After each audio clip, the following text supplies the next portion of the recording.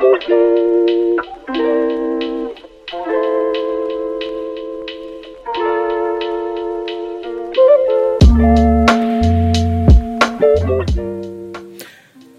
reimagine Soviet Georgia? Despite 30 years of efforts to bury and vilify its memory, the resilience of communism remains undefeated. Sopiko Japaridze, reproduced from Monthly Review with thanks. If you're not careful, the newspapers will have you hating the people who are being oppressed and loving the people who are doing the oppressing.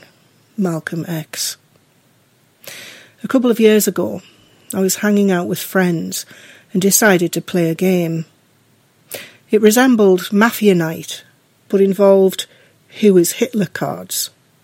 We deal the cards, someone receives the Hitler card, and we have to figure out their identity through conversation. It's a spin on the classic Mafia game popular in Georgia. The good guys were the liberals, featuring a crest reminiscent of the Soviet Union, minus the hammer and sickle, which was replaced by a dove.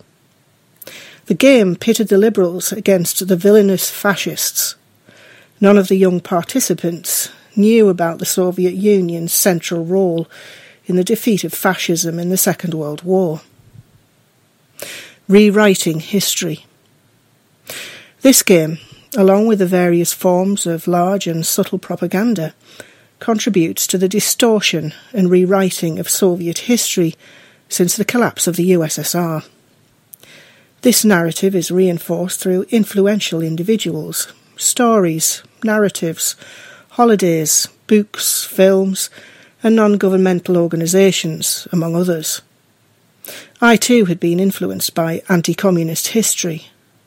The Soviet Union had been often depicted as an immense, inhumane state, indifferent to its citizens, a portrayal reminiscent of the dystopian novels ingrained in our education since middle school in the United States. In addition, I had been trained in anti-communist socialist circles in the United States and understood the USSR as a failed project. Each tendency I was a part of marked different years as the betrayal of the revolution. However, upon returning to Georgia from the United States, where I had migrated during the wars and violence in the 1990s, I discovered a different perspective. Health and safety then and now. Georgian locals everywhere emphasised how the current state neglects its people, contrasting it with the care during the Soviet Union era. Even anti-communist liberals would reference Soviet standards and studies to oppose incessant construction and environmental damage during protests I attended. They recalled how, during the Soviet Union, constructing buildings higher than a certain level was deemed detrimental to people's health, emphasising factors like sunlight and stable ground. Stringent regulations were in place to protect citizens. My exploration of mining towns in Georgia revealed a stark reality. Residents showed me apartments covered in burnt coal, children inhaling ashes on playgrounds. Initially, I was tempted to connect this to a perception of Soviet neglect for people in favour of industrial output, but the residents vehemently objected. In the USSR, they explained, strict regulations prevented coal burning near residential areas, and today's common practice of open storage was illegal back then. They insisted that the current problems were non-existent in the Soviet period. Tragically, many preventable deaths have been caused by post-Soviet mining practices. Multiple mine explosions have taken lives, and interviews with miners have revealed a disturbing truth. The specific area witnessing frequent explosions in recent years was sealed off during the 1970s under the USSR. Following a prior explosion, no mining was allowed there because it was deemed too dangerous. However, the private company that owns it today unsealed the area, leading to fatal consequences. These deaths were entirely preventable, a result of negligence in pursuit of easy access to coal. In the gold mining town of Kazreti, residents painted a grim picture of their current life. At first, I assumed that the town's status as a mining hub from the USSR era might explain their sense of boredom, overwork, and exposure to high pollution. But the locals described life as more vibrant during the Soviet Union. They reminisced about lively nightlife, abundant sporting events, and the ability to travel affordably to Tbilisi and across the Soviet Union. Sports held a significant place in their community, with various events constantly taking place, from small towns to large cities. Technical colleges in these towns brought diversity and additional residents, creating a dynamic social fabric. According to the residents, people were not only socially active but also physically healthier and stronger during the Soviet era. They highlighted the provision of extra food and nutrients to each worker, acknowledging the challenges of mining on the body. Food and nutrition were paramount concerns, with dedicated efforts to ensure proper nourishment for both workers and children. This contrast between the past and present underscored the significant changes in the town's quality of life over time. In the manganese mining town, miners endure exhausting 12-hour shifts, in contrast to the Soviet era, where stringent regulations limited work to 7 hours, recognising the adverse impact on the body after extended periods in the mines. This protective measure, aimed to prioritise the well-being of the workers, is undermined today, and the quota system incentivises long working days. One miner's wife said, "They want us to meet the quotas like in the Soviet Union, but they don't give us any perks and benefits of the Soviet Union." One worker who is responsible for detonating the coal mines recounted a traumatic incident that cost him an arm. He revealed the painfully slow response time of paramedics, who took a whole hour to arrive. The subsequent journey to the nearest hospital, now distantly located owing to hospital closures linked to privatisation, extended the ordeal by additional hours. The erosion of occupational health and safety standards during post-Soviet liberalisation emerged as another distressing pattern in my conversations. This formerly vibrant town has now morphed into a landscape of unsafe mining, pollution, and a community forced into desperate measures.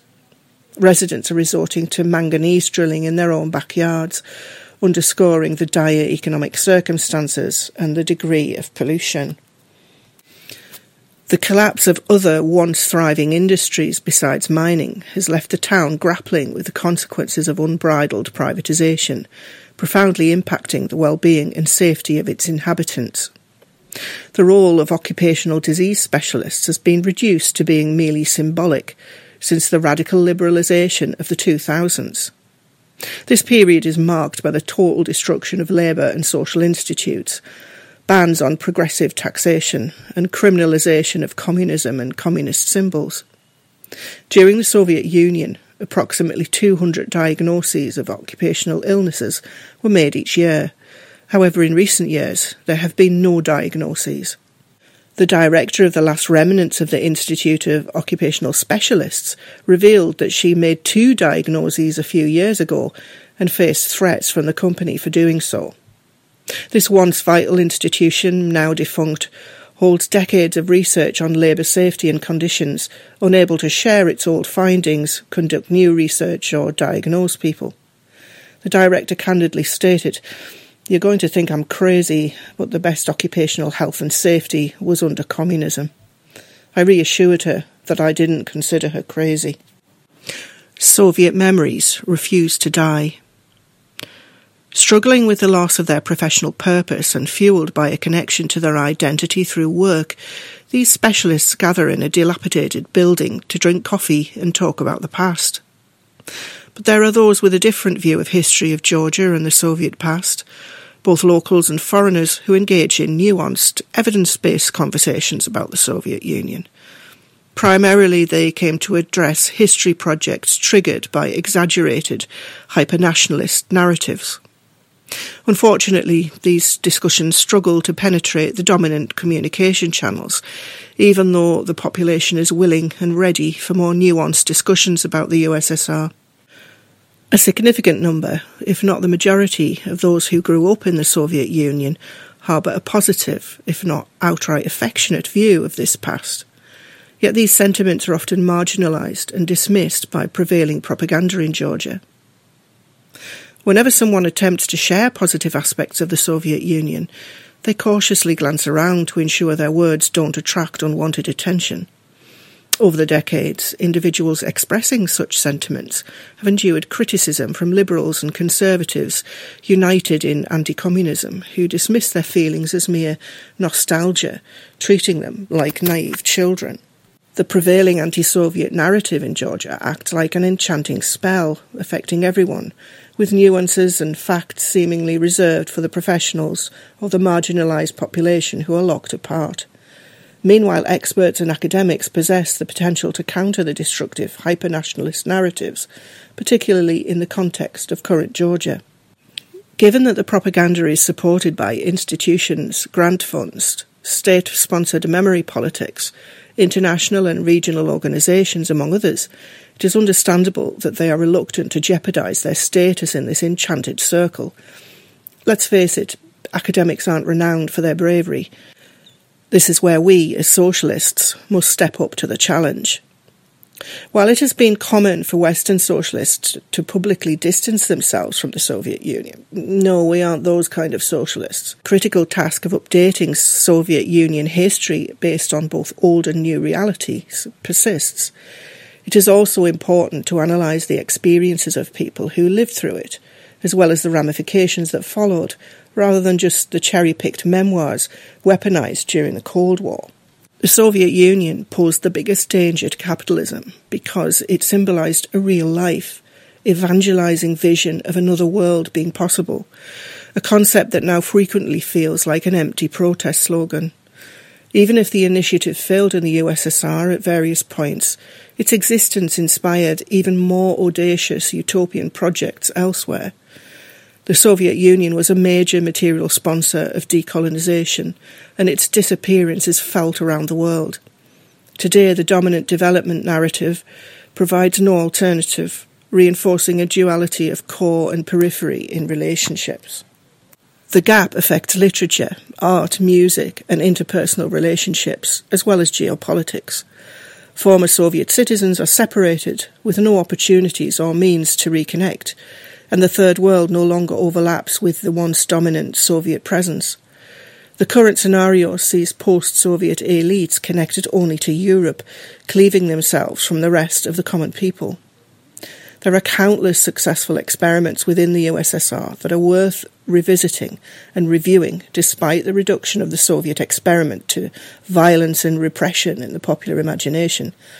It is only fitting that the memory of the Soviet Union is increasingly demonised and distorted, evident in newly coined days like Black Ribbon Day and the unjust comparisons to fascism throughout Europe. Importantly, the countless fighters, like my grandfathers, who sacrificed their lives to defeat fascism, are being wrongly equated to fascists themselves. Fascism, which originally emerged as an opposition to socialism, has paradoxically been reframed to be historically opposed to liberalism instead of its bedfellow. The reduction of discussions about the Soviet Union to mere nostalgia is a consequence of a deeper issue. More robust and nuanced discussions about the USSR are unfortunately now confined to the realm of experts. When individuals find themselves unable to leverage their wealth of knowledge and to contribute to the reconstruction of a new society, perceived as relics from the past waiting to fade away, the only refuge becomes private conversations with friends and colleagues. This isolation from active participation in shaping the future leaves them confined to sharing memories and insights in smaller, more personal circles. It reflects a broader challenge of integrating the wisdom and experiences of the past into the ongoing narrative of societal progress. In response to their marginalisation, Soviet nostalgics, the often disenfranchised members of society, resist through the private preservation of the USSR's memory, With their knowledge and experiences pushed to the sidelines, this becomes a subtle act of defiance. It is a way to uphold a vision of the past that holds more than mere nostalgia. It is a quiet protest against being relegated to the fringes of society. It is their unspoken assertion of value in shaping the narrative, even if confined to the interpersonal. Countless Facebook groups and pages are dedicated to reminiscing about the better times in the USSR. A sentiment often echoed is Tbilisi used to be a relationship, capturing the essence of the compassion between people in the capital of Soviet Georgia. It wasn't just a geographical location, it was a genuine and caring connection, a stark contrast to the present day. People often surrender their power by believing they possess none. The fear of communism and its potential to mobilise people for a transformative world is evident in the continuous enactment of anti-communist laws during the capitalist restoration. Despite 30 years of efforts to bury and vilify its memory, the resilience of communism remains undefeated. The enduring struggle reflects the underlying apprehension among proponents of capitalist ideologies who recognise the enduring power and appeal of a vision that challenges the status quo.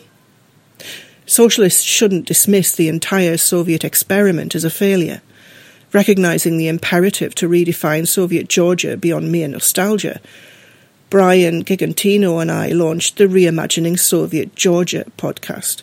Our goal is not to consign Soviet Georgia to the past, but to reinvigorate it, making it a dynamic force in shaping new visions for the world. The podcast seeks to inspire, rescuing the Soviet era from vilification and unfounded associations with fascism. We advocate for a shift beyond academic discussions and adding another front besides reminiscing about the Soviet past, solely around the dinner table. Sopiko Japaridze is the chair of Solidarity Network, a health and care worker union in Georgia, and host of the History podcast, Reimagining Soviet Georgia.